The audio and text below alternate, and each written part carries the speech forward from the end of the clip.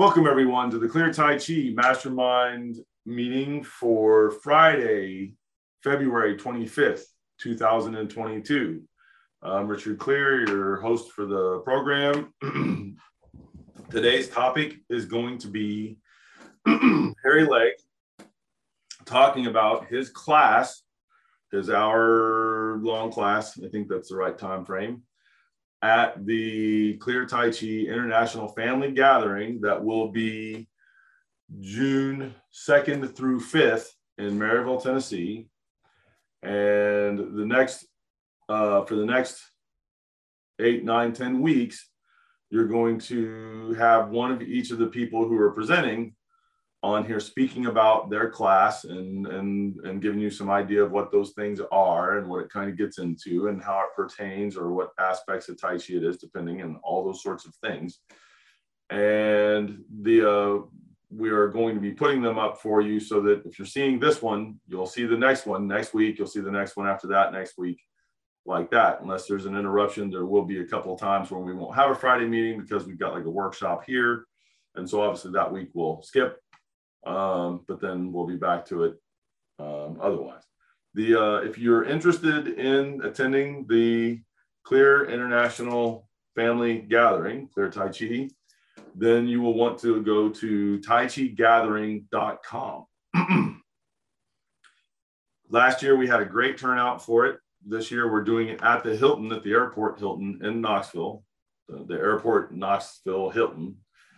And we've got two essentially ballroom or large conference room type rooms, and then a ballroom for the dinner and that kind of a thing. We haven't decided on the panel discussion yet. Last year it was on how you use Tai Chi to help people who have COVID, and we had done it enough that it was all evidence-based directly, and so we should be having an equally interesting topic this year. The topics are very in-depth on Tai Chi for the most part, but they're all presented with an eye towards you might not have had any Tai Chi before, and how we're going to get you from you haven't had anything to, hey, you've got some knowledge now that is functional and useful to you. And so I highly encourage you, if you want to get into the deep end of the ocean with Tai Chi, and you've been timid about it or just haven't done that before, and or would like to get around a bunch of our senior instructors, then this is the event. It's taichigathering.com. Go there, take a look at it, and sign up, and we hope to see you there. All right, taichigathering.com. Today with us is Harry Legg, of course, who is in Verona, New Jersey, and he'll be the speaker today for what's going, leading the group, our group discussion. Hello, Harry. Yep. Hello there, Sifu. Thank you very much. Great to be here. Yep, good to see you. It'll be Matt Holker, who is the regional organizer for Maryville, Tennessee, outside of Knoxville. Hi, everybody. Welcome. Daniel Hill in Phoenix, Arizona.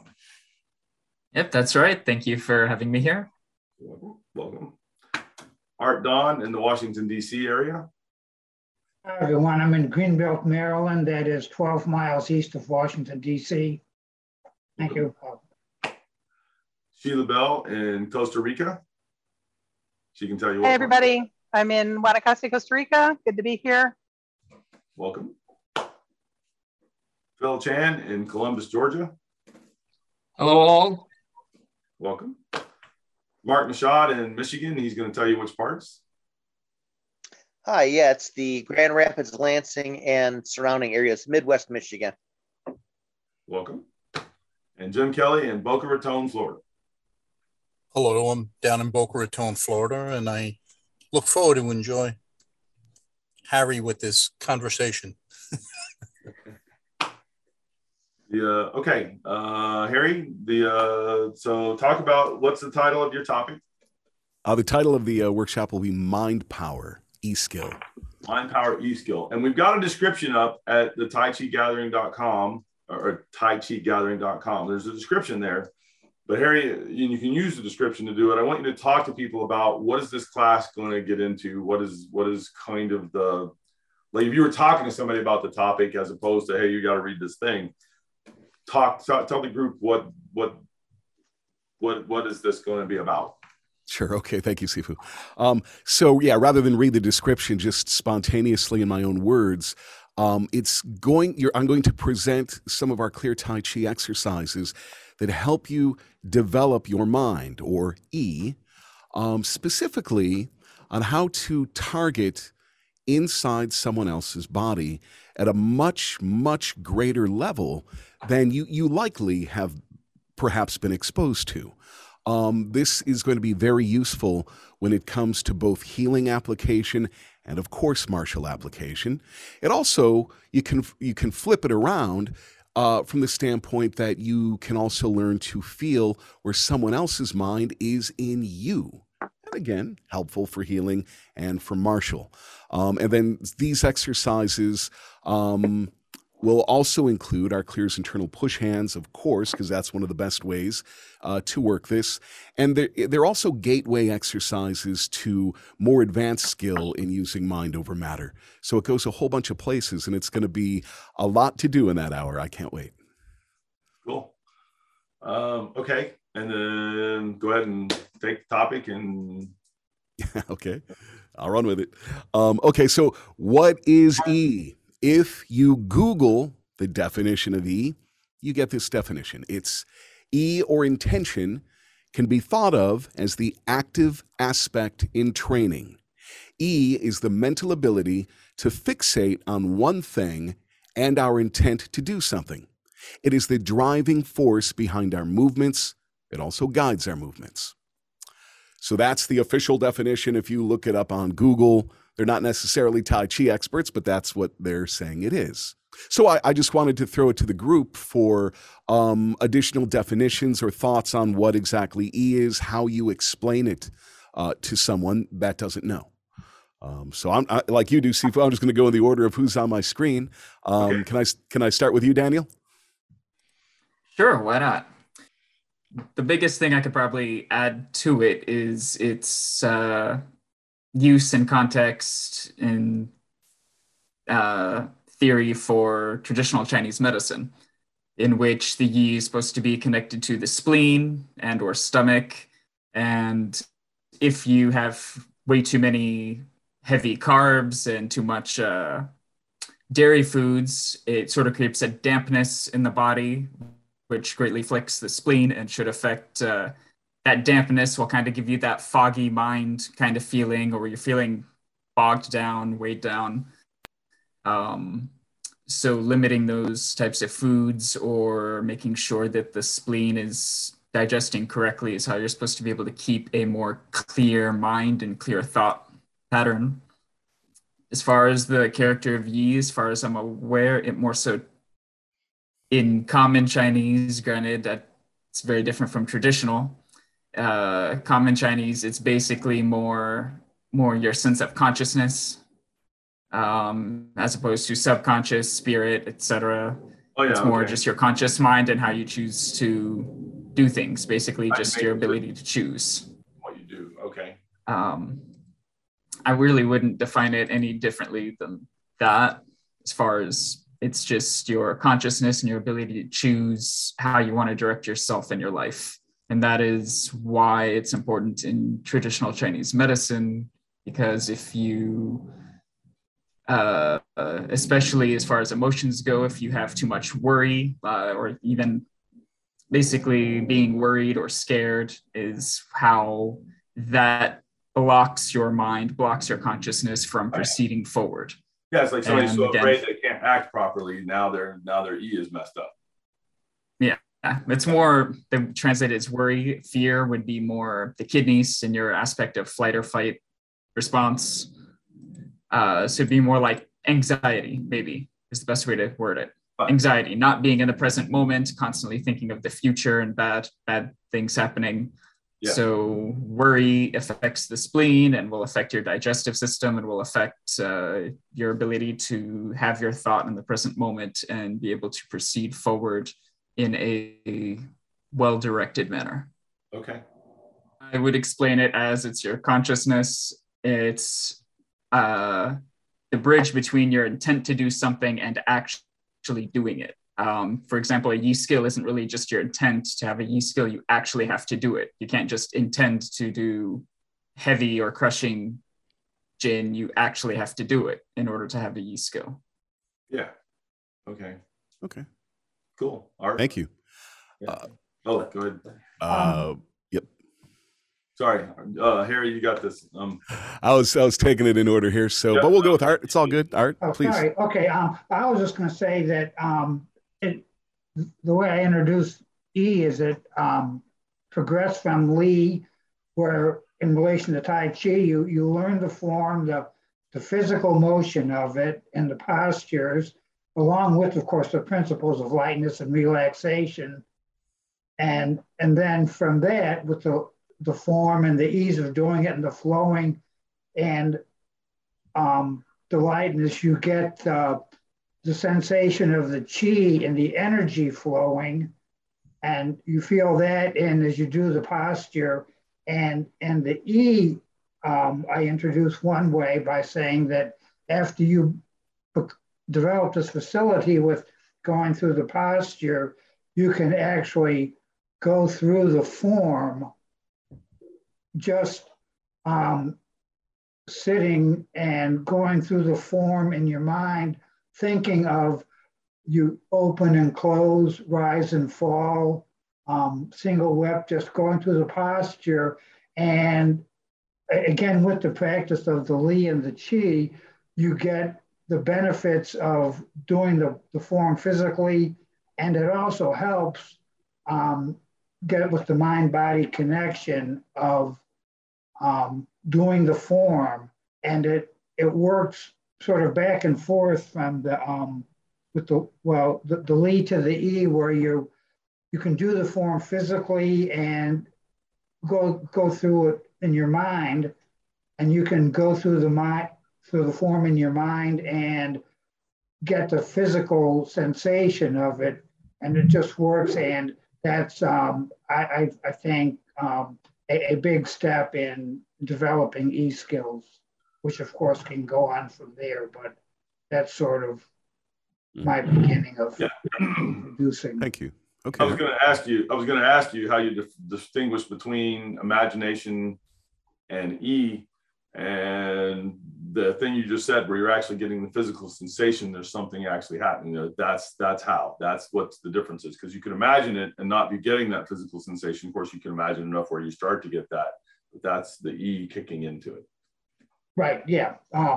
Good point. And just again, I have to be aware and make sure that the stress actually feeling the benefits sort of physically as I'm just going through it mentally, and feel the energy in the body, which sort of tells me that everything is working together. That's actually doing it. Yeah. Good. Okay. Thank you. Let's go to our man in Boca Raton, Florida, Jim Kelly. Thank you, Harry. Yep. Very similar to what Don mentioned.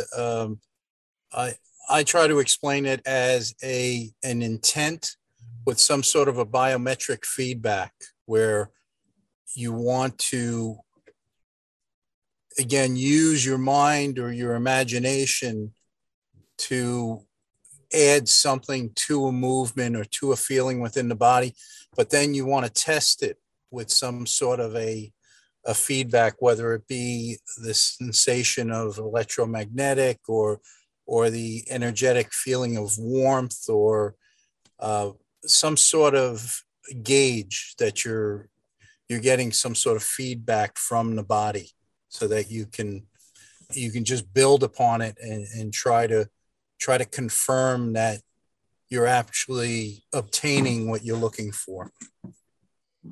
Okay, cool. Thank you. Mark? Actually, I'm going to bounce my idea off from you guys, because when I originally explained this, I probably was a little unsure when I explain it to the students I have now. And so when I start getting new students in, now that COVID's wrapping up, I had put some thought into that, because it's kind of hard to explain to someone who has no concept. And so for a beginner, kind of the definition I had in mind was that it was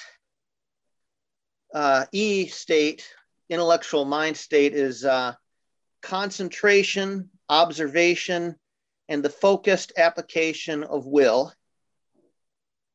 And then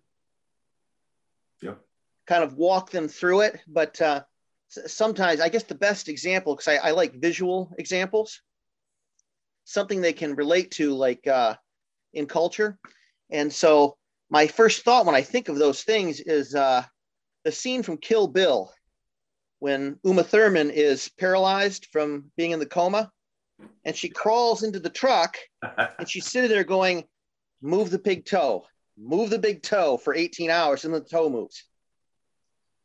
Actually, she did that in the hospital bed. She wasn't in the truck yet. Yeah. So that idea of, just focusing, and all of a sudden it twitches and you got it. Do you know what I mean? Yeah. That's really that mental connection to it to get it to do. Yeah, mental connection. So does that sound like that would be an okay for a beginner? Yeah, I mean, it's not terrible. If they've seen Kill Bill. There is that. That's a good point, actually. I'm getting to the point where that movie is older than some of the students probably. Oh, that's sad. Yeah. That makes me Okay. Thank you, Mark. Sheila in Costa Rica. All right. Sorry, I had to get my mute off. So in the interest of meeting them where they're at, I'd like to introduce the terms Li, Qi, and Yi, like right off the get-go. But I often kind of fall back. I'm actually a biologist, and I was a science teacher for 15 years. So a lot of times I end up talking about, how the brain directs the nervous system, but you have to have the ATP in order for the muscles to move and all this kind of thing. But I do like to use the terms, like saying Qi follows a Yi, and the Li follows the Qi. And that way they're getting used to it's a different paradigm to explain something everyone has experienced. You have command control, and then you have to have energy, and then you get the reaction, right? So that's for a beginner. Then if the student's a little more advanced, then we start talking about how you can actually direct the Qi, right? Not just in light of this is my intention, and therefore, there's a vehicle which allows that to happen, so much as I can use the mind to direct where the Qi's going and what it does when it gets there. Thank you. All right. You're welcome. And final here, Atlanta, Dr. Phil. Hello. You're on mute. So unfortunately, I haven't been teaching since COVID, so the issue of explaining to students hasn't come up. Hold on, you've been teaching yourself though. Yeah, right. Quite a bit. So, and I know that. So when you're working on your own stuff and you're having an issue where maybe E has come into play, that you needed to have better E or do something with E, and I guarantee that's happened in the last 2 years. Sure. Tell us something about that. Sorry, I know that was out of the blue, huh? It's a different question. Yeah, it's a different question. Well, that's all. And so actually I have kind of a simplistic response to that. In that sort of the Qi. First, you practice physical movements and alignments, and then you feel the Qi as a natural result of that. And you don't have to think about that much. You just get the alignment, and then it happens. And then so for me in training, the next step is now I need to actually use my mind, not just my alignment, but use my mind to move the Qi around. So in how I use it, that's my experience of Yi. Okay. All right. So a question about that and a couple things there. So if you've got where you can feel your chi, but you're trying to get your mind to push it, I find that isn't really how the Chinese medicine works for the most part. And it's quite a bit more difficult. If you focus your mind, the chi starts moving towards what your mind is trying to construct or do. Yes. And ultimately they get hooked up enough in the training so that you think it, and the energy goes with that, and then the body follows that, and it's a natural progression, and it gets faster and stronger and all those things. So when you've done it where you can feel the chi and you're wanting to mobilize, would you say that you're currently working at it where you're kind of feeling it more like you're trying to kind of push it or get the yi to form it, shape it, move it? Or are you getting the yi to do stuff, but being aware of the chi so that it will properly follow and express as you're desiring? Say that again. You want to paraphrase that for me, Harry? Oh man, there were too many conditional what if, maybe this and then that and what if. Well, so in one way you would be like, I want the chi to do something, so I'm going to get my mind behind it and try to get the chi to do something, and that's actually mostly not. And when I say, like, a lot of folks, especially for the Chinese medicine, would say that's incorrect as it can get. That doesn't mean that it wouldn't happen sometimes. Doesn't mean somebody wouldn't try that or do that some, but ultimately it becomes the yi leads. You do whatever it is with the yi connected to the chi. Right. Okay. Chi follows. Yeah. Right. Yeah. What you're saying is the yi doesn't push it. The yi leads and then the chi follows. Right. Yeah. Yeah. So have you had ones where when you're working on stuff on your own, as you tend to do, where you've really had that's come into play somehow, that's been something you had to wrestle with or do something with or look at? Well, so I guess the most recent thing, which was really fun, was in our next module where you were talking about smiling and then smiling into your feet. And then all of a sudden the energy's there and the foot's relaxed. Yeah. And that was like a new experience. That was very, very cool. Absolutely. Yeah. So projecting the mind for the inner smile and having the inner smile follow it. And then you felt the chi have effects because of it. Absolutely. Yeah. That's yeah. And then the other part of that is when you smile, the energy just follows. And if you frown, it doesn't move. So yeah, it's stagnant. But that whole inner smile is just, it's really fascinated me because it's very appropriate for now with everything that's happening, and it helps you not only practice more effectively but live life a little more peacefully. Yeah. And so I think the inner smile engenders gratitude and optimism, and that's really very helpful. Nice. Cool. Thank you. Yeah. All right. Matt. I don't have, I tend not to, for beginners, I mean, is that primarily the question for beginners? Yeah, how do you introduce it and explain it primarily to those that wouldn't know what it is? I don't. For beginners, I mostly don't talk about it. I talk about the fact that, I like what Sheila said. I try to meet them where they're at. And so if there's someone kind of coming in the door who has that language and is already asking questions that are pertinent or whatever, then I'll explain it, much the way that we've talked about it on the call already. But for real beginners who don't even know the word E yet, most of the time, if they're interested in that, it's because they heard something about like a mind-body connection, and they know that Tai Chi has something to do with this mind-body connection. And so I'll talk to them about that and kind of how that process works and how the training really activates that connection and allows you to do some interesting things with your mind to influence your body.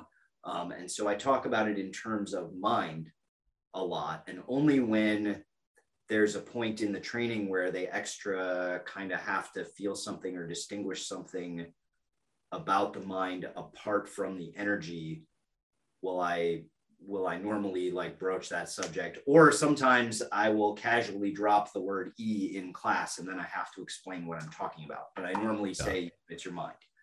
It's the Chinese word for mind. And I don't get a lot more deeper in detail with that conceptually, but obviously we have a number of exercises that put them kind of through mind related skills. And I will point out that, you know, this is an exercise that develops that mind skill for the mind body stuff that we're working on. And that's normally how I kind of broach the subject. Got it. Thank you. Thank you. I'll offer my thoughts on this. I like, you know, what you said about we don't need to do this with a raw beginner, but at the same time, there comes a point when a beginner is somewhat ready for it. So it will be new to them as a beginner. One of the other things that just personally hit me, and I hadn't thought about this till you were talking about it, Matt, was I had been with another school many years ago, taking Tai Chi for, I thought I was taking Tai Chi for a couple of years or so. And then I go to the Tai Chi Gala event that used to exist up in Albany, New York. And I met Sifu Clear there. And all of these terms are just flying over my head. Peng, Lu, Ji, An, Yi, blah, blah. And I'm like, huh? Why don't I know any of this? I thought I was taking Tai Chi for the last 2 years. They told me to stand in my best Wu Chi posture. I didn't even know what that was. That's how bad it was. And so I'm standing like a horse stance. Well, I guess this is it. And oh my gosh, I'm cringing. This explains a lot. So yeah, thanks. Yeah. So I tell my brand new students when these terms come up, I say, look, I'm not using these terms just for the sake of sounding fancy or none of us are Chinese or whatever, but I don't want you to feel illiterate if you happen to be listening, watching, or you're somewhere else, and I don't want you to be going, hey, I thought I was learning Tai Chi. Why don't I know any of this?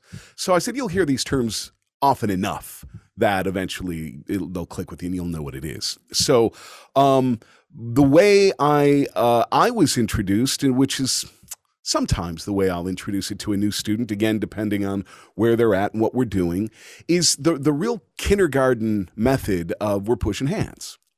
And their partner or opponent, a partner, is not being a jerk to them, but they're not giving it to them by any means. And they're not using a bunch of higher level skills. If they're a more advanced student, they're just using good, solid Li and physicality. And the new student, of course, is having some trouble trying to move them. So the kindergarten thing is to go, hey, you see that electrical outlet on the wall right behind them? I want you to put your mind on that and pretend they're not there. And then just go to that outlet. And they usually are moving the person. And again, their opponent is not being, really crazy about not letting themselves being moved. And that's like just a super baby skill way of understanding where you can put your mind somewhere and get that to work. So that's how it was introduced to me way on back, and sometimes how I'll show it to someone. So, should I ask you, Sifu? Yeah. I'm more likely if I'm teaching somebody. Now, remember, they don't let me in front of the beginners hardly ever. So that. But if I'm talking to somebody and I'm trying to do something, one of the more common ones that I found that I've used, and again, it's not that I've got somebody that doesn't have any training, but I'll have the person stand there like in a Wu Chi where they're just standing up and they're aligned, and then I'll be like, now relax. Like really relax inside. Don't let your structure get broke. This isn't a collapse, it's relaxed. Now I want you to feel that relaxation inside from head to toe. So you're going to be sensing everywhere, and you're really looking for anywhere that's not relaxing. And then there's different ways and things we do to get them to feel that, to be aware of that. And it's that awareness is an aspect of it's tinging, of course, but you're having to use your E to be aware of where there's tensions or where there's not the relaxing going on and that kind of a thing. And then if you can feel that in yourself or in someone else, now when people are trying to do things, they'll usually try to physically do stuff. They may, as a beginner, have to do that. And it's like, okay, but your mind is on there also if you're going to really get to it. So now quit trying to shove it and squeeze it and push it and these kind of things, and put your mind on the spot, on the area, and then laser in there a little bit. Not that you're trying to focus to it exactly, but that your aim is you're aware of the entire area that's got that, and be aware of it fully so that your aim, your mental aim, is at the thing. And then they'll actually be able to feel it dissolve. Like you have just applied E with what you did. And so now, and then same thing inside the other person. I feel they're really stiff there. Okay, we'll get it so that your mind can really investigate that whole area. When you really understand it, when you really feel it fully, now get your mind to pinpoint that area. And when their mind can really get in there, the person will start to move, or they'll start to have an effect, and then they can see that. And of course, it takes a little bit more usually coaching to get there, and some understandings and some explanations and all that stuff. But it basically is how to get your E to the spot, kind of like what you said, where it was like the outlet on the wall, except in this case, you're really aiming into and or through the area in yourself or in the other person. And then how to really get that. And then usually with the thing we do, and I know you'll be doing this in your class, Harry, monitoring the person so that you can feel where their mind is at, so that you can go, no, you're falling short, or you're missing the mark, or whatever it is that might be off, and actually guiding them and or putting my mind in there and doing it. And then they go, I can feel that. And it's like, yes, you can. You know, and then they really start to build the skill off that. So there is something about the hands-on. It can be done without it, but it really does make a difference when people are experiencing that and feeling that. Thank you. And to speak to what I'll be teaching, the exercises and the training will help lead you to the path where you can do what Sifu just talked about, where you can feel where that person's mind is or isn't. And you don't get that right away, but this is the progression. Feel your own first, and then you can start, and you get to where you can feel theirs and do some of these other things. And it's not the simplest, quickest, easiest thing, but it's not like quantum physics either, in terms of difficulty of understanding and doing. I mean, yeah. Okay. Thank you. Yeah. All right. So, what is your favorite E skill, Daniel? Oh, I wish I had time to think about that. Oh. If you want a minute more, he can move to somebody else and then come back to you. Whoever wants to volunteer. I'm pretty sure everyone else wants to think, well, I like all of them. How do I? Yeah, right. That's the problem. Favorite, right? It's a favorite. Yeah. So I'm actually a little bit. Well, would you consider Ting to be an aspect of Yi skill? Yeah, we're going to absolutely talk about that in a moment. That will be another, because they're related, but we'll talk about that. Yeah, there are different aspects to E, right? When you're really training it in depth. And so one of them is the perception aspect of E, and then the other one is what I call aim. And so like when I was talking a minute ago, I was really talking kind of about aim.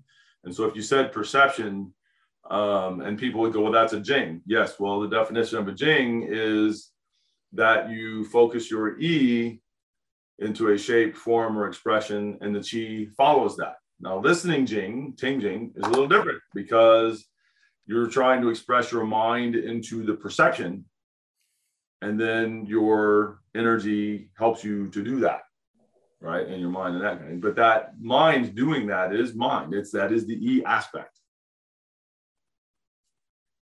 Well, then I'm going to have to go with Ting because more and more as that skill builds, I see its uses, especially it building without me having to really, try. I had a phone call with last week with my friend in China who's helping to do the translations, and he never had an interest in Tai Chi before he started helping to translate.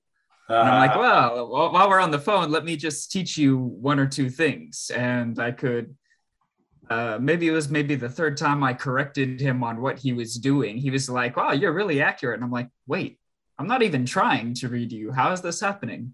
That's right. Because usually when I'm like, okay, let me feel into you, let me see how you're doing this. But this time it was just so casual, and it just was one of those things where it was softer. So it actually, when you have built some skill, it's normally going to work massively better, because the other one, there's a tension there, and the tension's going to cut the skill like quick.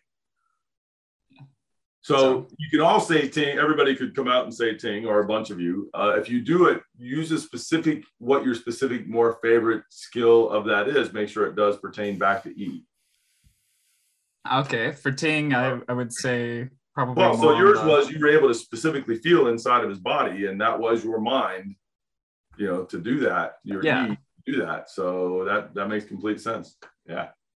For his breathing and heavy jin, which is what I just tried to just get him to raise his arms and do heavy jin and be able to breathe into different areas. So I could feel like, okay, you're doing heavy with your arms, but you don't have any heaviness in your fingertips. Or yeah, you're breathing into your legs in the front, but not the back. You have to get it all the way around. I'd say with ting, it's more being able just to see, walking around, seeing people, being able to say, oh, I can see this and that on them without really having to try, you know, what's off. Their shoulder is off, their hip is off, or whatever it is. Being able to understand people in that way. And that's a visual thing, it sounds like. So where does your E come into play in that? And I think it does, but you didn't, I don't know that you actually said it. Because I'm seeing something that's deeper than just the surface. Oh yeah, like inside. Okay, gotcha. Yeah. So you're saying mind's eye is seeing this, even though you are visually looking at the surface. Yeah, and not even trying. Just kind of penetrates in. Yeah, cool. Excellent. Yeah. Thank you. Jim. Hello, Jim. Yep. I'm here. I just, you know, one of the things that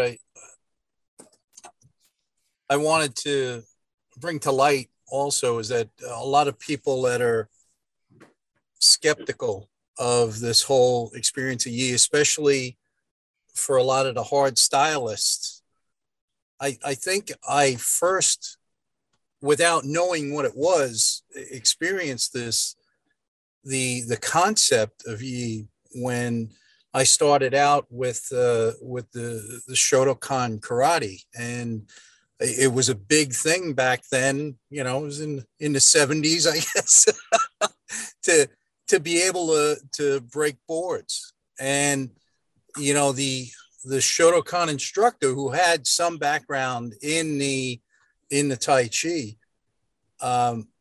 actually explained it so well with the kicking and the board breaking.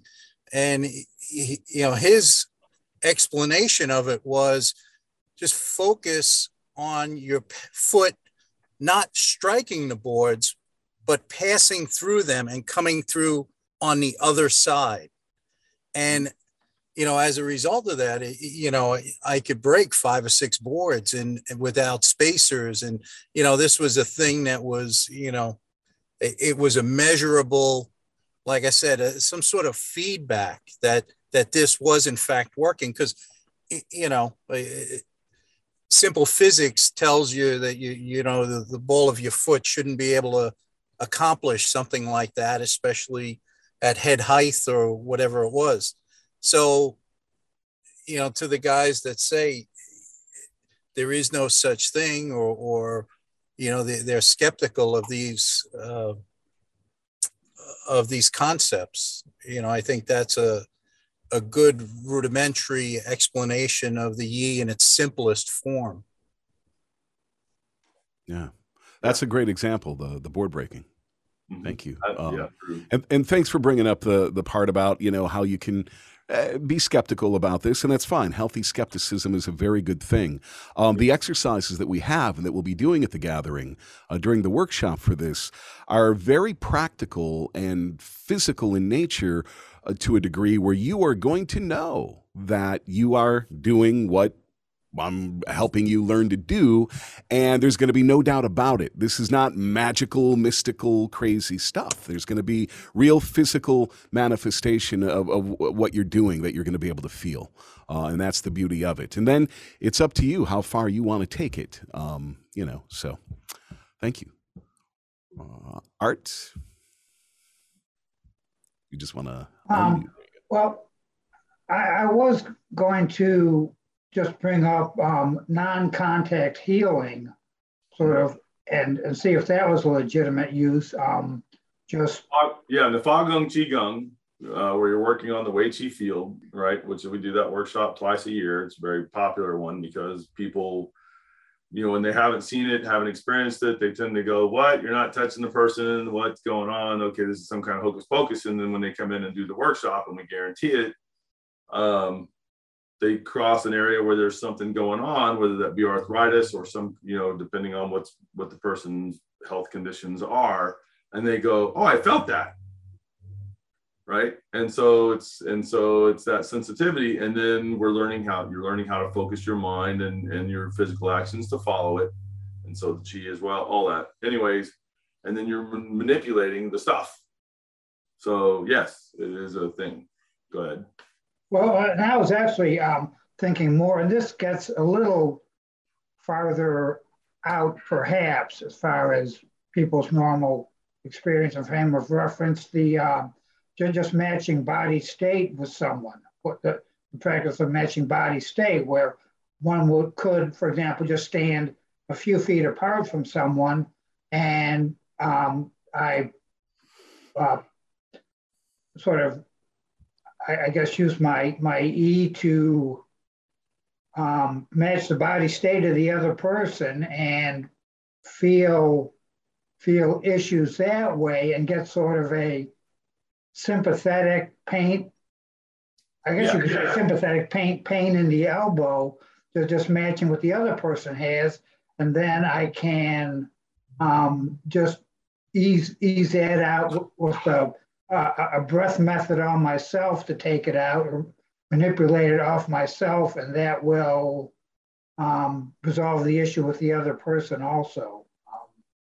I've been working on that and find that. So you're having to use your E first to match up to the person because you're actually using it to feel, am I connected like that, and am I in the proper placement where that connection has been made, and your E will inform you on that. And then you're saying you're also using it like in terms of the pulling and the breath and all of that, then to manipulate whatever's going on there to have an effect. Yeah, I mean, that's a little bit more profound, and obviously most people aren't going to believe that without having experienced it themselves. But it is something, like I said, we do that workshop twice a year. So it's and I do a money back guarantee on it. It will do the kinds of things. You might not be great at it yet because it's first time through, but you will absolutely experience it and all those things. So it's all good. And actually, I just wanted to mention that because I've been working on that skill in particular as much as I can, sort of, and developing it. And I know it's like, as Harry mentioned, Jim, have a healthy skepticism, but and even I'm sort of in awe myself that I can do it and say, wow, did I really do that? When a person says, hey, that feels better, but I practice that and just wanted to mention it. Thank you.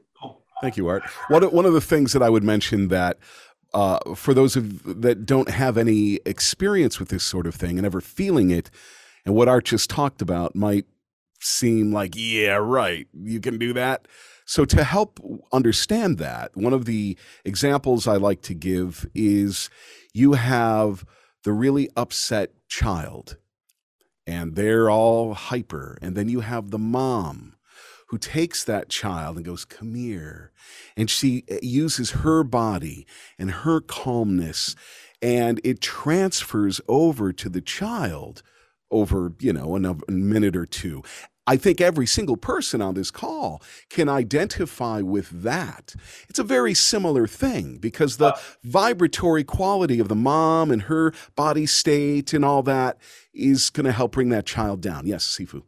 Well, I was going to tell you too, as a parent, one of the early lessons that hopefully somebody teaches you as a parent, and we got this, is that when you see the boo-boo and the whatever and harm and whatever else is going on, there's a tendency as a parent, especially as a new parent, to go, ah! And if you do that, the kid freaks out. And so they're like, do not do that. Like if they've got a bone sticking out, you're like, oh, okay, honey, you got a little boo-boo. We're going to take a drive now. And it's that, not, ah! because they don't freak out too. And you're trying to have the kid not freak out. Yeah, that's great. Yeah, that just brings it to a real life thing that I think every single person can identify with. So you can take it further, and that's with the type of training that we have and that Sifu offers. Thank you. That's great, Art. Excellent. Thank you, Eric. Excellent analogy. I appreciate that. Yeah. So Michigan. Mark. Oh, I'm sorry, Matt. Well, Art kind of stole my answer, but okay. I could potentially piggyback off that right now. Oh, sure. So one of the things Art mentioned was the ability to manipulate energy in yourself and with your mind and move it and do different things with it. And so that's one of the things that we do in our training is if we take a little too much of a thunk somewhere, or we've got a little bit of a residual energy kind of stuck in us, we train to use our minds to move that and blow it out and get it out of your body. And so that's something that you can do and literally feel the effect of, like in real time. And so, people want to kind of argue sometimes, well, is it really happening, or is it some kind of a self-hypnosis thing or what?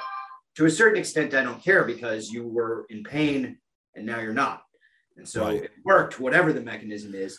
But one of the other games, this is where I'm going to piggyback off of that concept for a second. One of the other games that we've developed among the students in the school is that we will use our E to put in a specific kind of energy or quality of energy into a hit. Have the person who received the hit, we'll do this like in groups of 3. So one person will put in the hit with a certain quality of energy. The person who took the hit will blow it out onto the hand of the third person. And the third person has to tell what quality the energy was in the hit. And what we found is that, and what he means is, was it kind of a dull thud, or was it sharp, or was it like lingering, or was it just like surface and these kinds of things? Or was it like a heavy kind of an energy, or was it like, did he have like a little bit of an electric jing on it, or some, those kinds of like different qualities of energy expressions.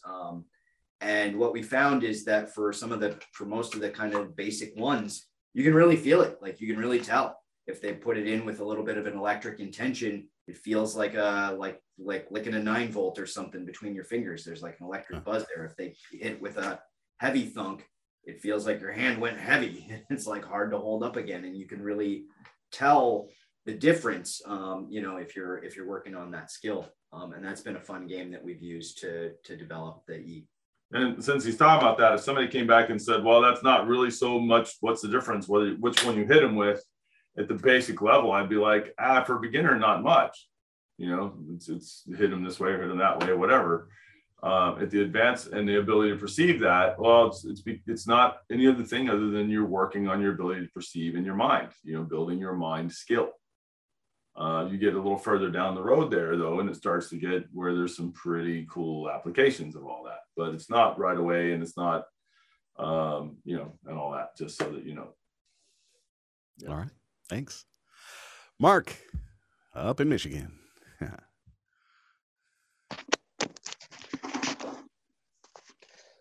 Yeah, I marvel at the E skills. They just kind of are like, you stop and give me pause. Like I'll stop and think about something odd that happens in class, and you're like, wow, And a lot of times it's stuff that's if the other person is conscious and aware, is perceivable. You can compare and contrast, and they can feel the difference. And so, for example, I struggle a little bit with drawing people forward in push hands. Drawing them towards you? Yeah, drawing them toward me. I struggle with that. And I'm pretty sure it's probably some kind of mental aspect. You know what I mean? Mm-hmm. Some kind of thing I need to work on more. Sure. But struggling with it. And what I ended up doing, like if you feel, you use your ting and you find a tight spot or an injury in their body. And so if this is the injury, for example, and this is the front of the injury. Yeah. What I did, because I was just struggling, I wasn't getting that thing where I could pull on it, what I did is I started to take my mind intent and feel around the injury all the way around it. And then what I found is there was a weakness in the back, kind of at an odd angle. And so instead of pulling, I pushed from behind. From the back, yeah. Back. And that totally worked. And it created a weird effect for them because they couldn't perceive it because it was behind them. Yep. So that's like a very concrete thing that they could perceive and vocalize. When I asked them, what did you feel? That's what, because they started moving forwards before I drew on, pulled on them, you know? Yep. And so it's, and, you know, you could go on this all day, all sorts of, you know, everything from very concrete to things that sound kind of wild and out there, you know? Not kind of. I was doing the Fa Gong healing on life. And I was doing the La Chi where she sits. Yeah. And you work on the hand, right? Yeah. And all of a sudden, I got about 3 minutes in, and the cat runs up and jumps on her lap and doesn't curl up and go to sleep. She sits on the edge of her lap and just leans in and stares at me really hard. And then she started purring really loud. And when I expanded my mind intent out to kind of feel inside my wife, the cat, all of a sudden, her eyes like darted up like this, like she perceived something. You see it? And then she proceeded to try to squeeze my wife out. She tried to squeeze in between my hands and squeeze her out. Wow. So just an unusual little side thing that was kind of funny. But it's kind of like I'm the cat whisperer now a little bit. The cat like seeks me out and follows me around. And actually, when we've been talking here, the cat has been crying at me off and on because she wants to sit on my lap. She's like all over me, you know, since we did the other day. So, and it'll die off. She loses interest eventually, but this has happened before, that kind of idea where they look up and it's weird, you know. But it was interesting, you know. I haven't played with it with her yet, but she was like, she looked right where my mind intent had expanded out, and she was like darting, probably because it was like all around her. Wow. You know what I mean? Just odd, but interesting. This stuff is so interesting to me, you know? Thank you, Mark. Mm-hmm. Wow. All right. Favorite e-skill, Sheila. Yeah, Mark, I've seen some of that in my dogs as well. They love to be around if I'm helping someone out with the Fa Gong, and they'll come and lay down close to us while we're doing our Tai Chi class as well. And I can testify, Art, you are effective because Art has done that technique with me. But I'm going to go all the way back to what Daniel said about Ting, and specifically Ting as an additional bridge to other people. The way Ting helps you in Fa Gong, the way Ting helps you in communication. And to give another example, like Harry was saying, what people listening to this call can relate to, I think probably everybody at some point has been thinking about someone they haven't seen for a while and saying, gosh, I really need to talk to so-and-so. And all of a sudden the phone rings and it's them. And you're like, oh my gosh, that's such a coincidence. Like, no, it's not a coincidence, not so much, right? So these things do happen and we tend to be skeptical, but the training with Ting and G-Skills helps you to understand the mechanism behind why those things happen. And so that to me has been the most interesting, because it really can strengthen, like me as someone who practices the Fa Gong, and also as a teacher, I can reach out and see what's going on with my students, and it helps me be a more effective teacher. And like Daniel says, it's like if you've pointed something out to a student on a few occasions, eventually they start thinking like, what's going on?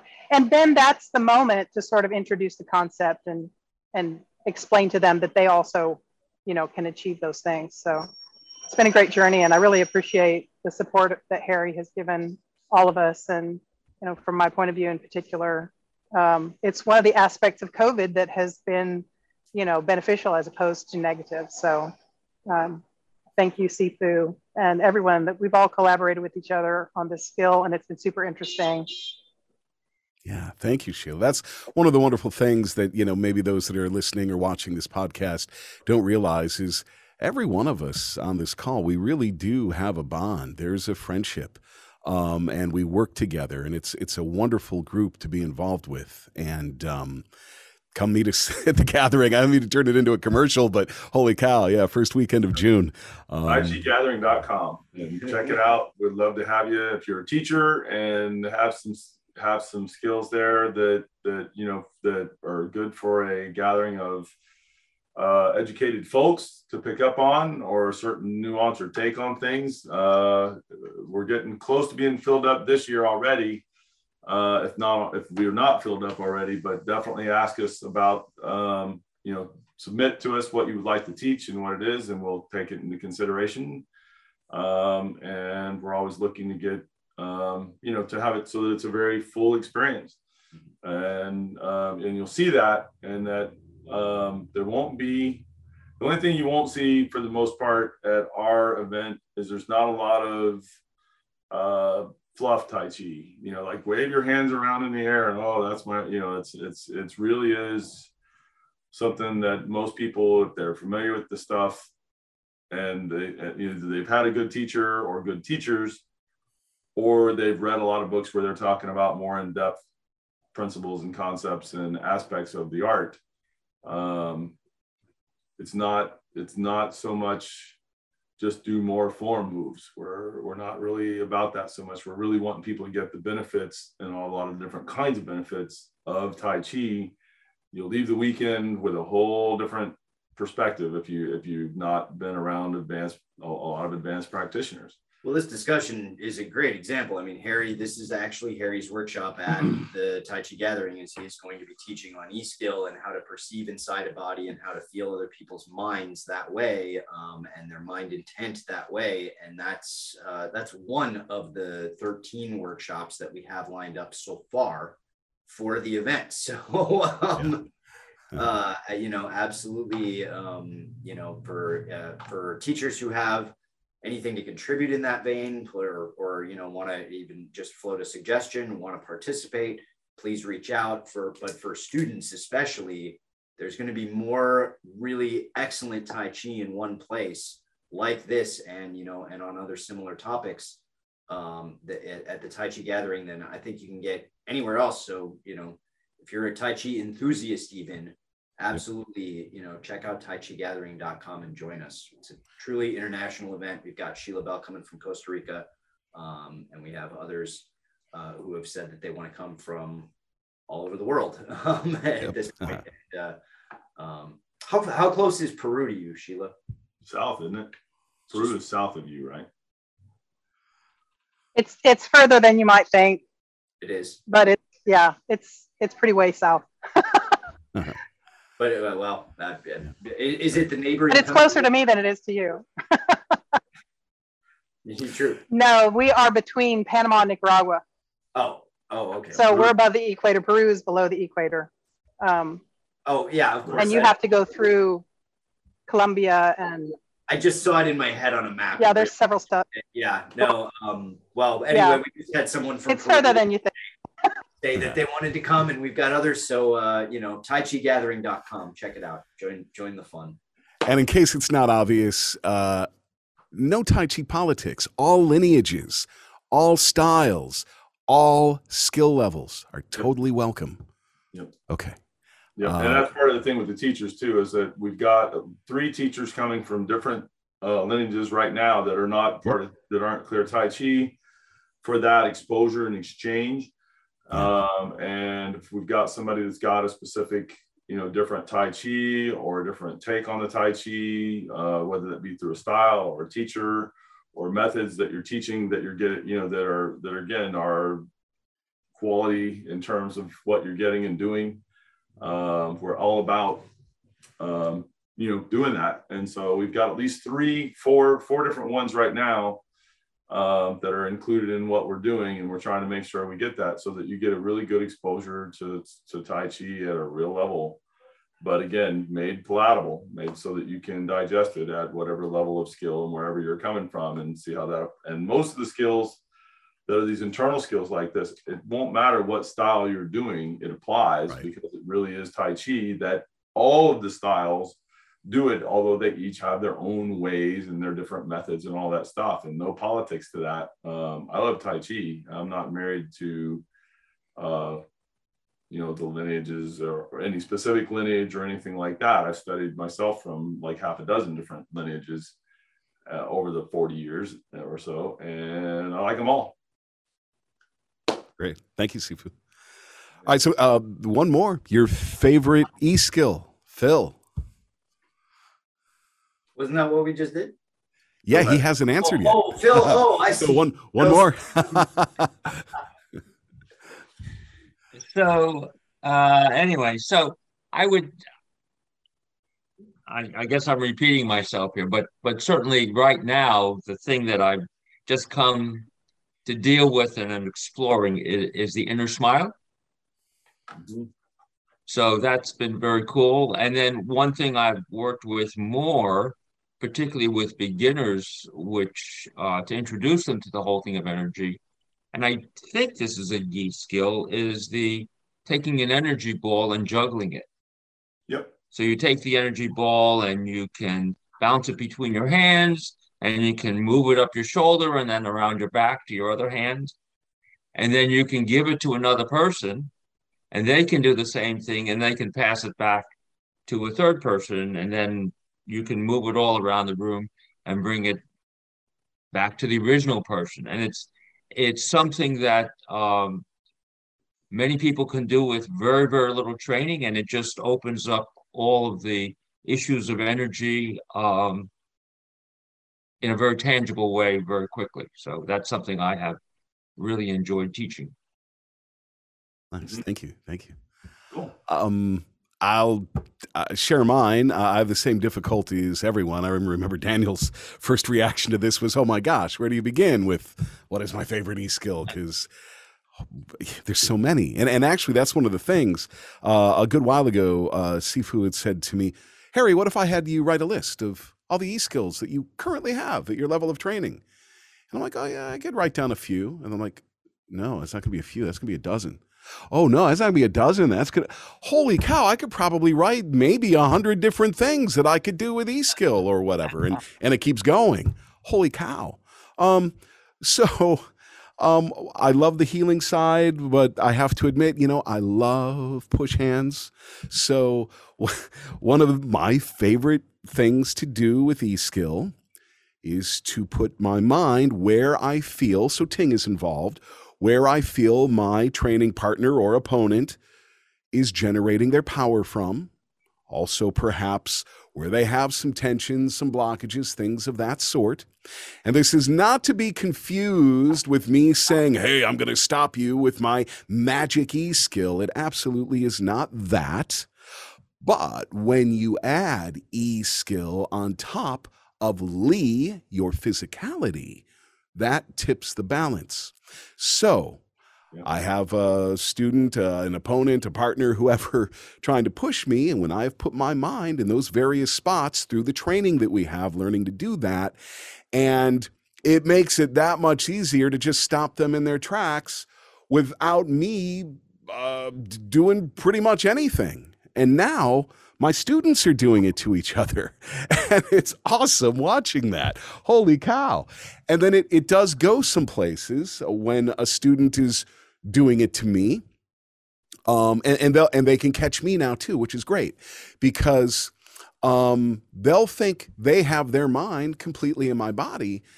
And I'll say, oh, you forgot my wrists and my fingers, and I move them from there because they're blanketing you with their mind. So it goes all sorts of places, and the exercises that we'll be doing at the gathering are going to show you how to train to do that. So I'll pick that as my favorite e-skill. Now I can't wait to hear Sifu Clear's favorite e-skill. So I had one that I was going to say, and then I got so busy listening to you guys, I forgot it. And so, his favorite e-skill is a sharp mind. Ah, yes. I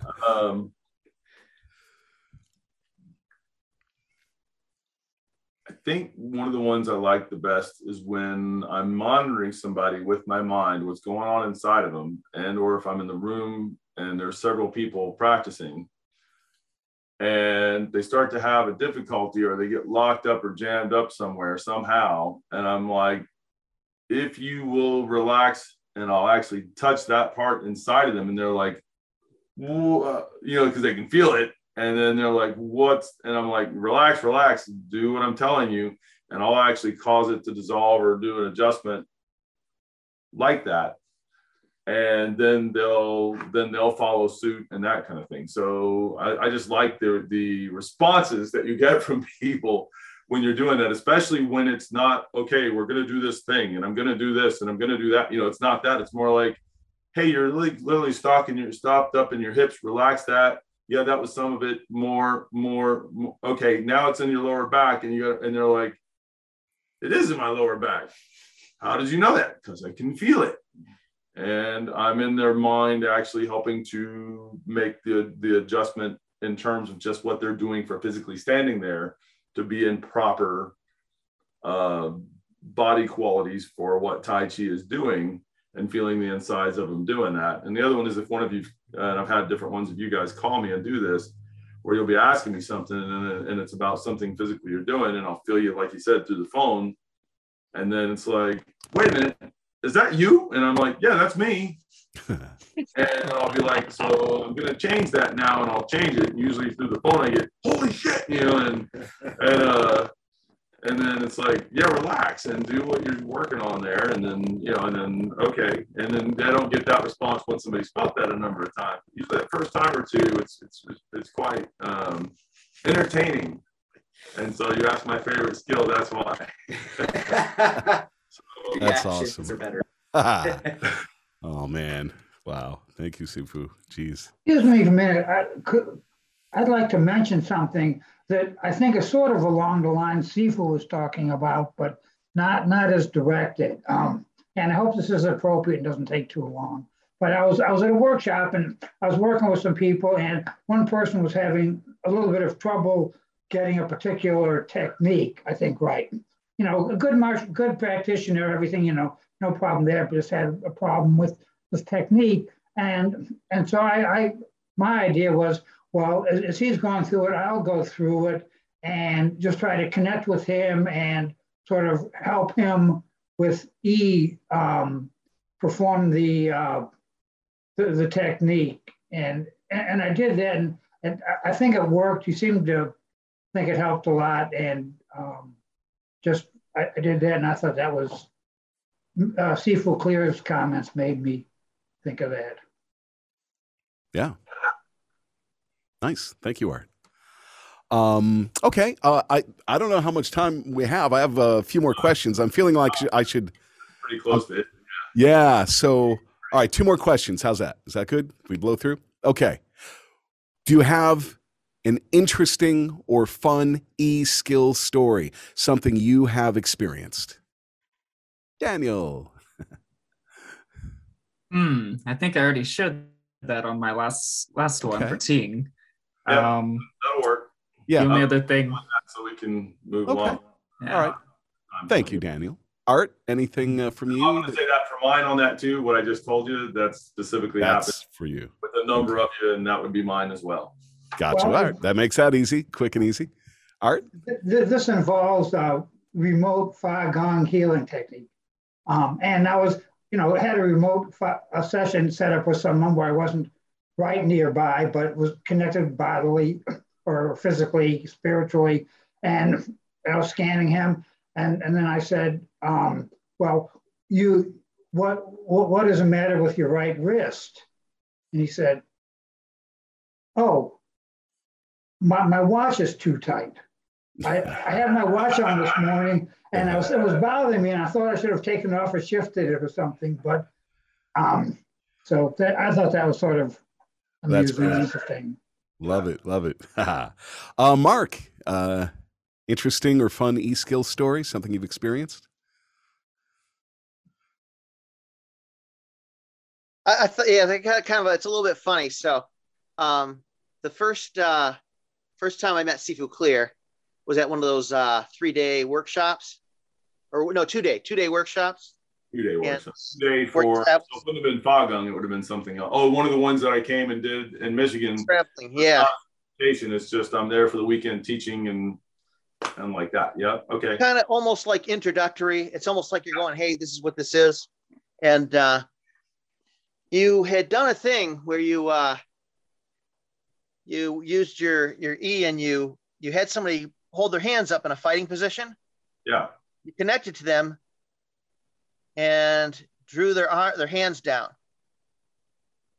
Yeah. You pulled their hands down from maybe 5 or 6 feet away, right? Yeah.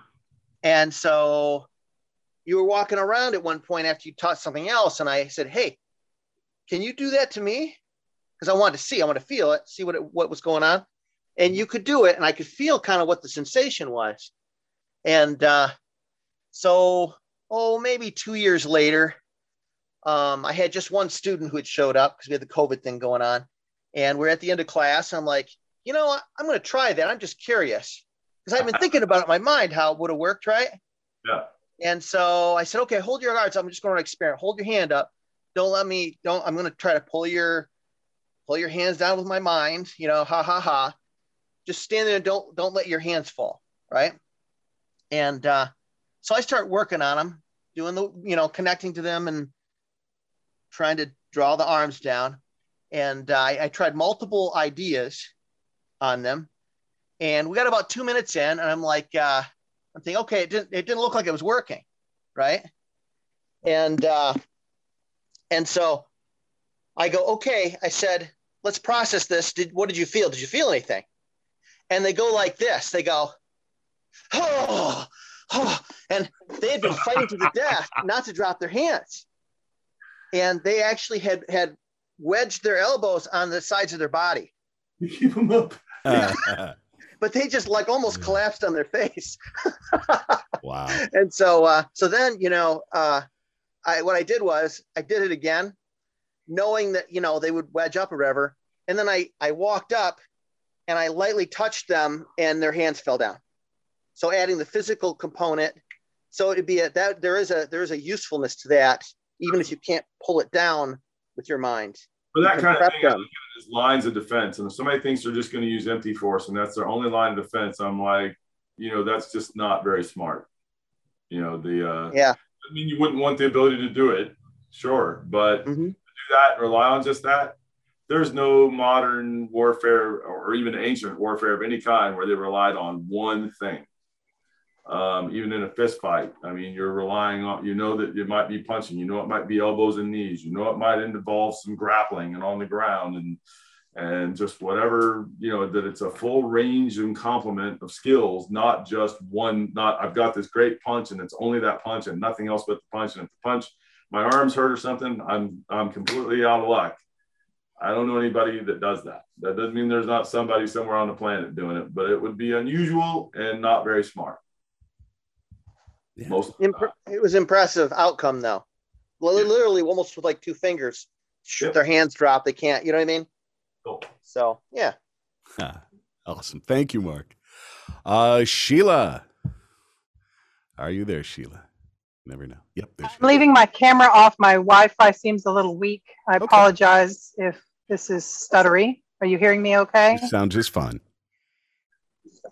Oh, good. Okay. So I have 2 examples that are kind of related of a situation of direct transmission, which I would consider to be Yi, particularly in the second case.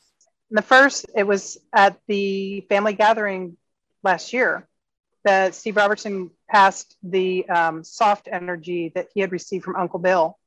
And we all received that. And that was pretty impressive to me, that it was simply a touch, right? And then the other case was receiving the vibrational palm energy from Sifu Clear. Exactly. That was I'm sorry, I didn't hear you. You said Steve Robertson did what exactly? He gave us the soft energy that he had received from Uncle Bill. We taught you how to work with soft energy. Yes. Yeah. Okay. Sorry. Go ahead. Yes. So that was his workshop last year. The other occasion was vibrational palm energy from you, Super Clear, when we did the advanced Bagong workshop. And that was completely without touch. And so to receive a direct transmission like that without touch, to me, that's one of my favorite experiences related to this topic. So thank you. All right. Thank you, Sheila. And Phil, did you have one to contribute? I think I sort of covered it before. You did, yeah. Okay, all right, thank you. All right, so then final question. Have you found things in your daily life where e-skill comes in handy? Daniel? You have the hardest one because you're the first.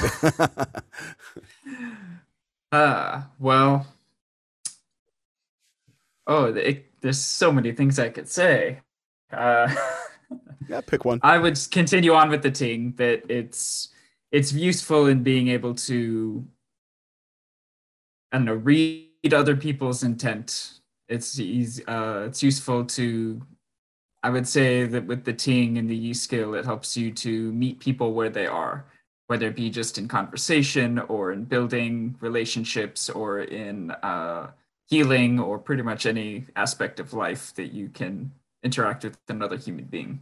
Helps you to meet them where they are and have a deeper level of empathy, for lack of a better way to put it. That's a great skill. Yeah, nice. Thank you. Art? If you want to unmute? Yes, I right off, I can't really come up with anything in a day-to-day sense where I use the e-skill. I work on it for Fa Gong, Tai Chi, and energy things, and maybe I'm just, not thinking of a use of it or take it for granted. But I'm guessing you use e-skill for things and you don't realize you are taking some things for granted. I'm almost certain. Let's talk about that for a minute.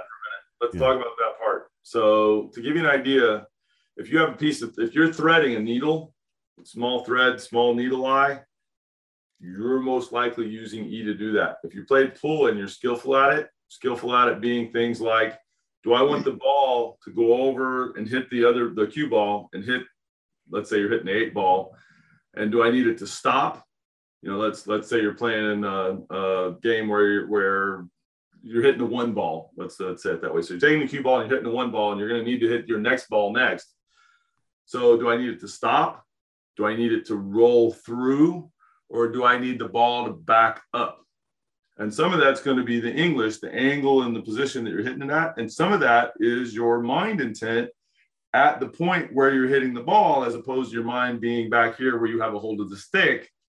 It's going to be out there in order to do that. And that's a real practical, direct application. And if you're doing that well and correctly, it's going to make a big difference in where you place that ball and where it ends up for your next shot, because you put that mind in there to get the physical aspects happening in the way that produce the result you're after.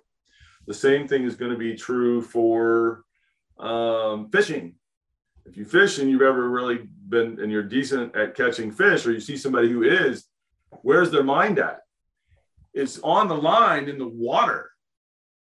It's not up here at the stick. I can tell you that anybody that does this on a stick, their normal experience of fishing, unless they're got a special, unless they're very fortunate, is you've done this. Yes, Phil? Phil's laughing. Yeah. No, I'm just laughing. I'm such a bad fisherman. Now I know why.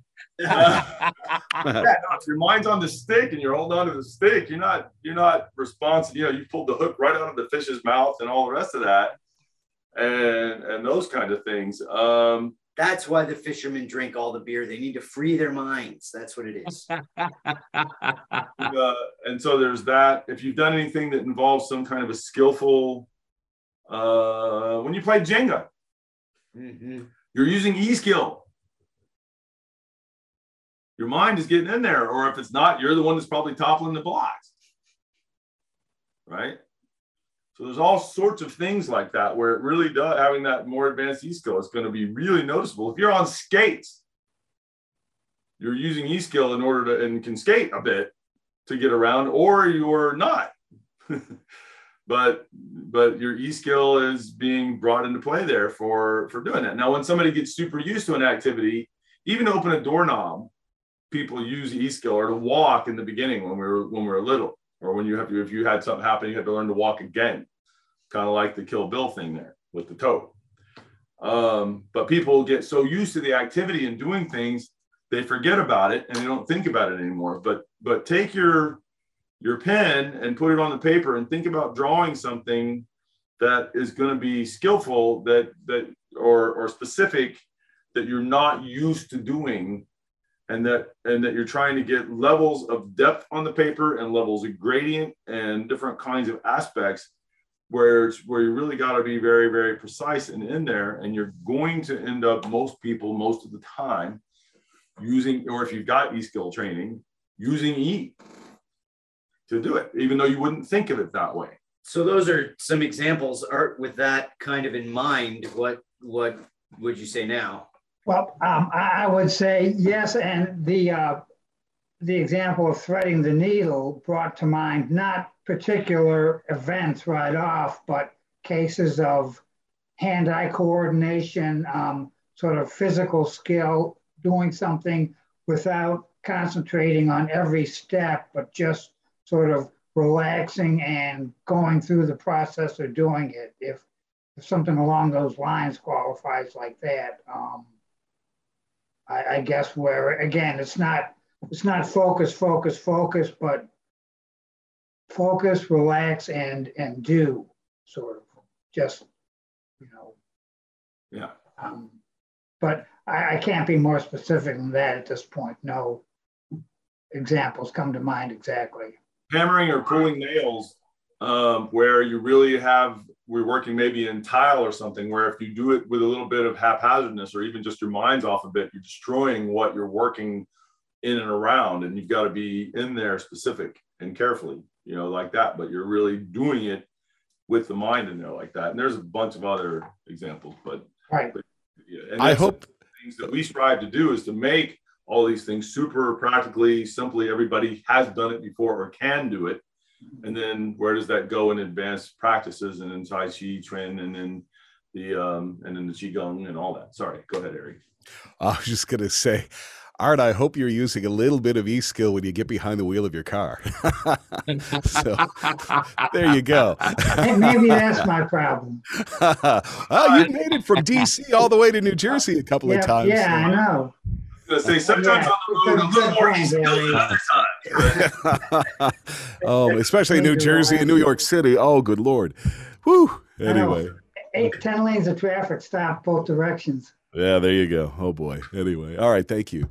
Mark, daily uses of e-skill in regular life?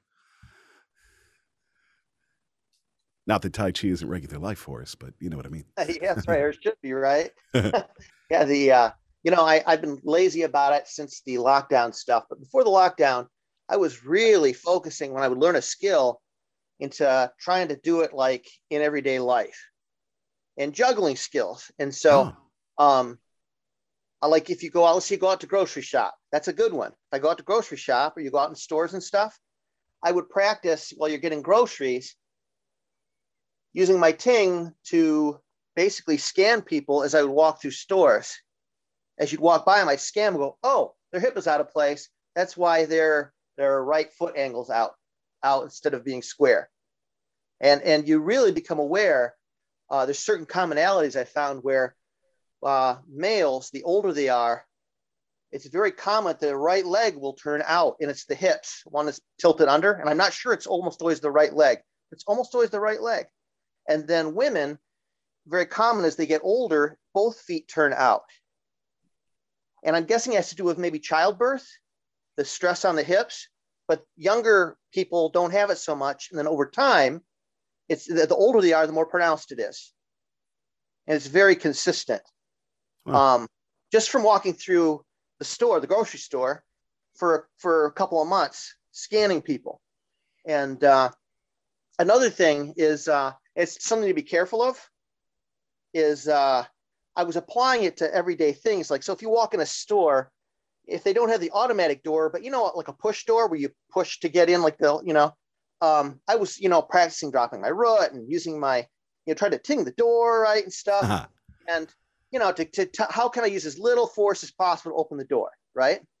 And it would be all right, but every so often, how you're busy, you're trying to get something done, you're in a hurry, and it's kind of become second nature to do it. If I wasn't paying attention, I had a couple instances where I thought I broke a door. It boom, it flew open and slammed. Everybody looks at me like I'm having a fit of rage. Do you know what I mean? It's kind of but it's because I think it's because I wasn't paying attention. It happened naturally and it was quick. The application was quick. Do you know what I mean? Sure. But those are kind of, and so I don't know how handy it is right now, but I could see where it'd be handy later, these things. I've been trying to think of how to, implement them in daily life. Okay. Thank you. So, yep. Cool. Sheila, daily life, e-skill. Yeah, so I love this question because actually this is the topic that I want to share with people at the gathering, is how you bring your Tai Chi into daily life. And I think Daniel answered very well. I think everybody's answering very well, but I really related to what Daniel was saying. But as Mark was talking just now, it reminded me of something. I literally ripped a piece off my car the other day because I wasn't paying attention. Oops. I'm sure it wasn't just from my hand, right? So there had to be some use works, right? Oh no, it was the little sort of decorative piece that's on the back latch to open the hatch in the back. Oh, yeah. Luckily, I had some duct tape handy, so I just slapped that puppy right back on. But for those of you who don't know, we have a chocolate shop here in Costa Rica, and so I spend a lot of time in the chocolate shop.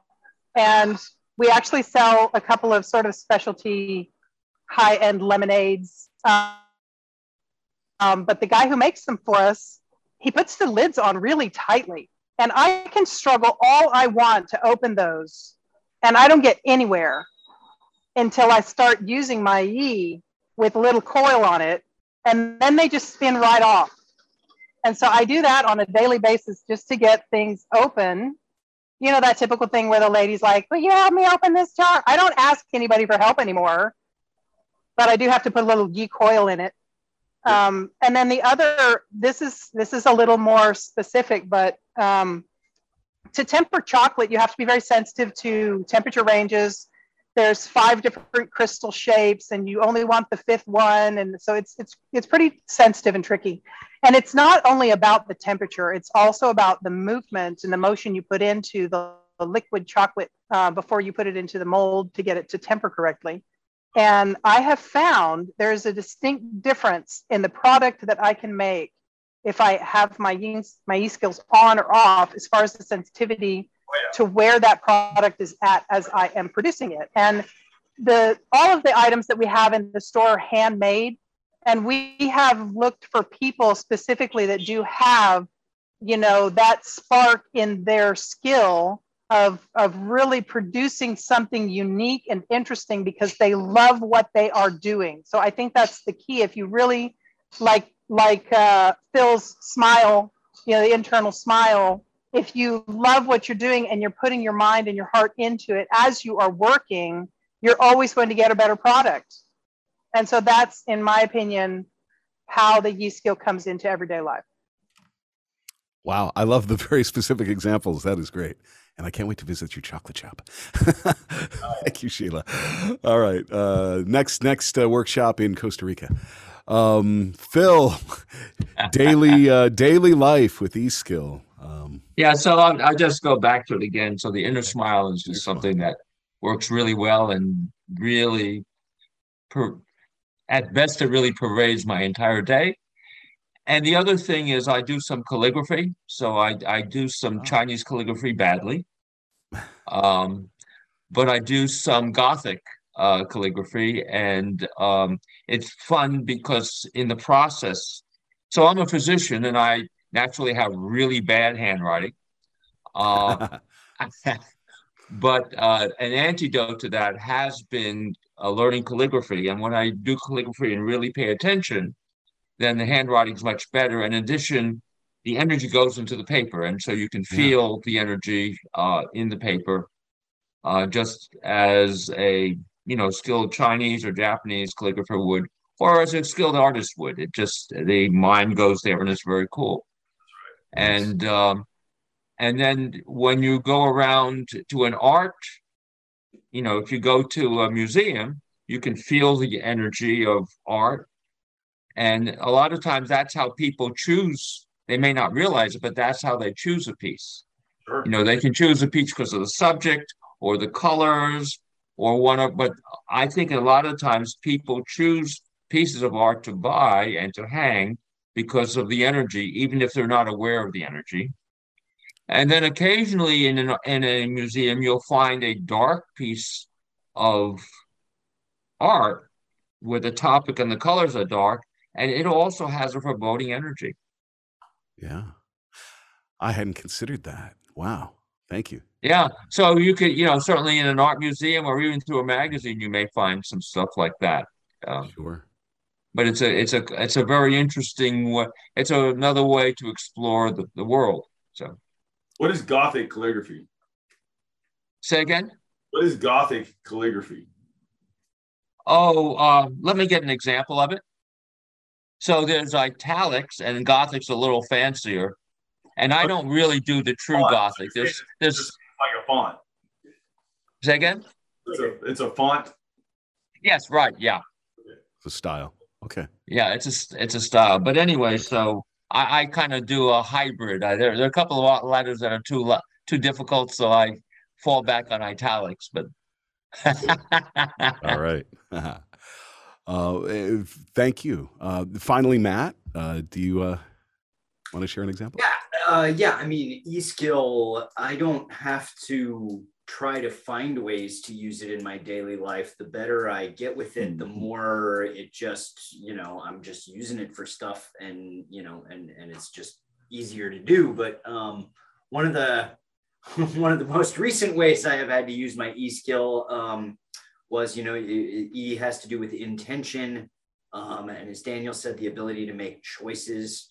And a lot of people have pointed out that it's related to perception, and along all of those lines, you can intend or choose to perceive something extra.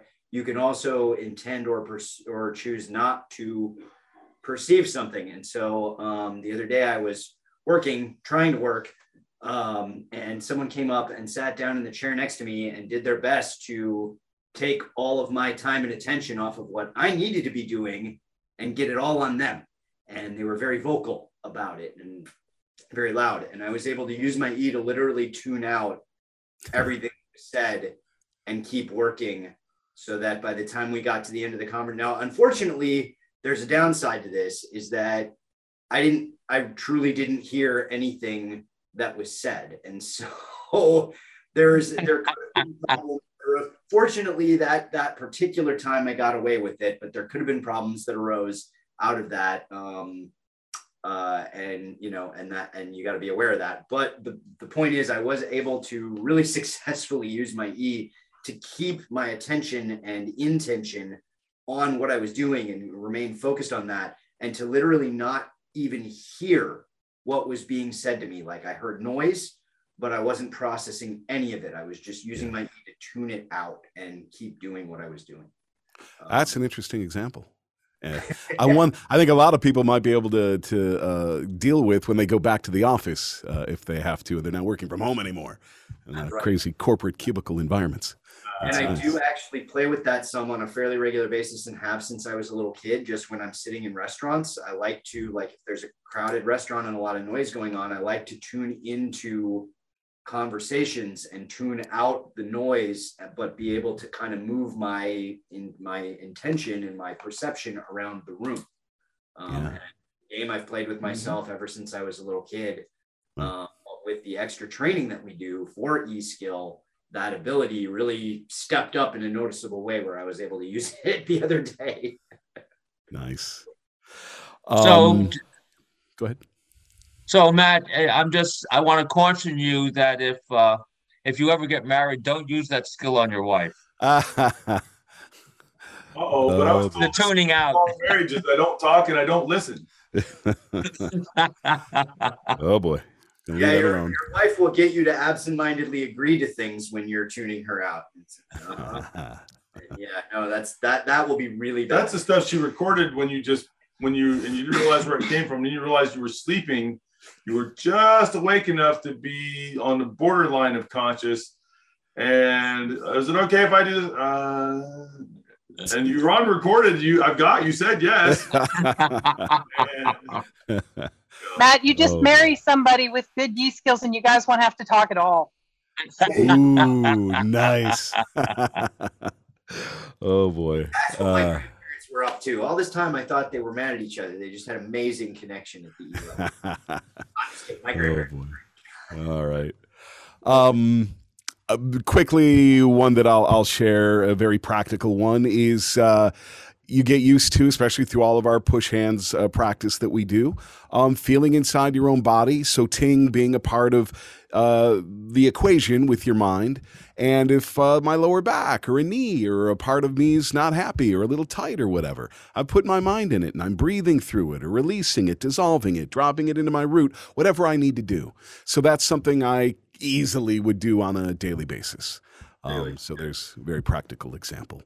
And then Sifu, I'll throw it to you and we're done with this. Well, I do the one you just said for sure, pretty much every day. And then Carly had got to the point where I had taught her, I don't know what I was thinking, to put her E into her finger. And she was coming up to us, me and him, maybe one or two of the other senior students, and being very quiet, and then pow, and it'd feel like they took a steel bar and went crack, and so we had to use our E skill to feel her coming. And then the other way that you beat something like that is you have to have enough E skill to negate it. And so I found that we were building that skill up quite a bit for a little while there. Yeah. And Carly, by the way, will be teaching on E at the gathering as well. Different aspects. It'll be different aspects. I mean, I could have 4, 5, 6 different people teaching it, and you wouldn't see the same thing twice easily. I mean, there's a lot to the subject. That's why we've gone as long as we have today, too. Anyways, her topic will be that, and I've really got her doing it for understanding some different aspects of E and where your E is at on and in your body, and what some of the effects of that actually are in real time. And so it should be interesting because it's something that you could apply to a lot of really practical things in your life. And so it's sort of simple in a way, and yet when you understand what's going on there, it gets pretty deep too, even though it won't appear that way from the instruction, which is important. We want it to be very digestible to you and easy to get, and yet have what Tai Chi benefits really are. And so we're all coming from that place with that. Anyways, yeah. All right. Thank you so much, Sifu. Oh yeah, thank you. Remember that if you're wanting to come and partake of some of this, and then spend some time with some great folks for a great weekend from a bunch of different styles and a bunch of different backgrounds, and meet the people, if you've been watching our podcast here, who are on the podcast and all that kind of thing, taichigathering.com, and we hope to see you there. And next week we'll have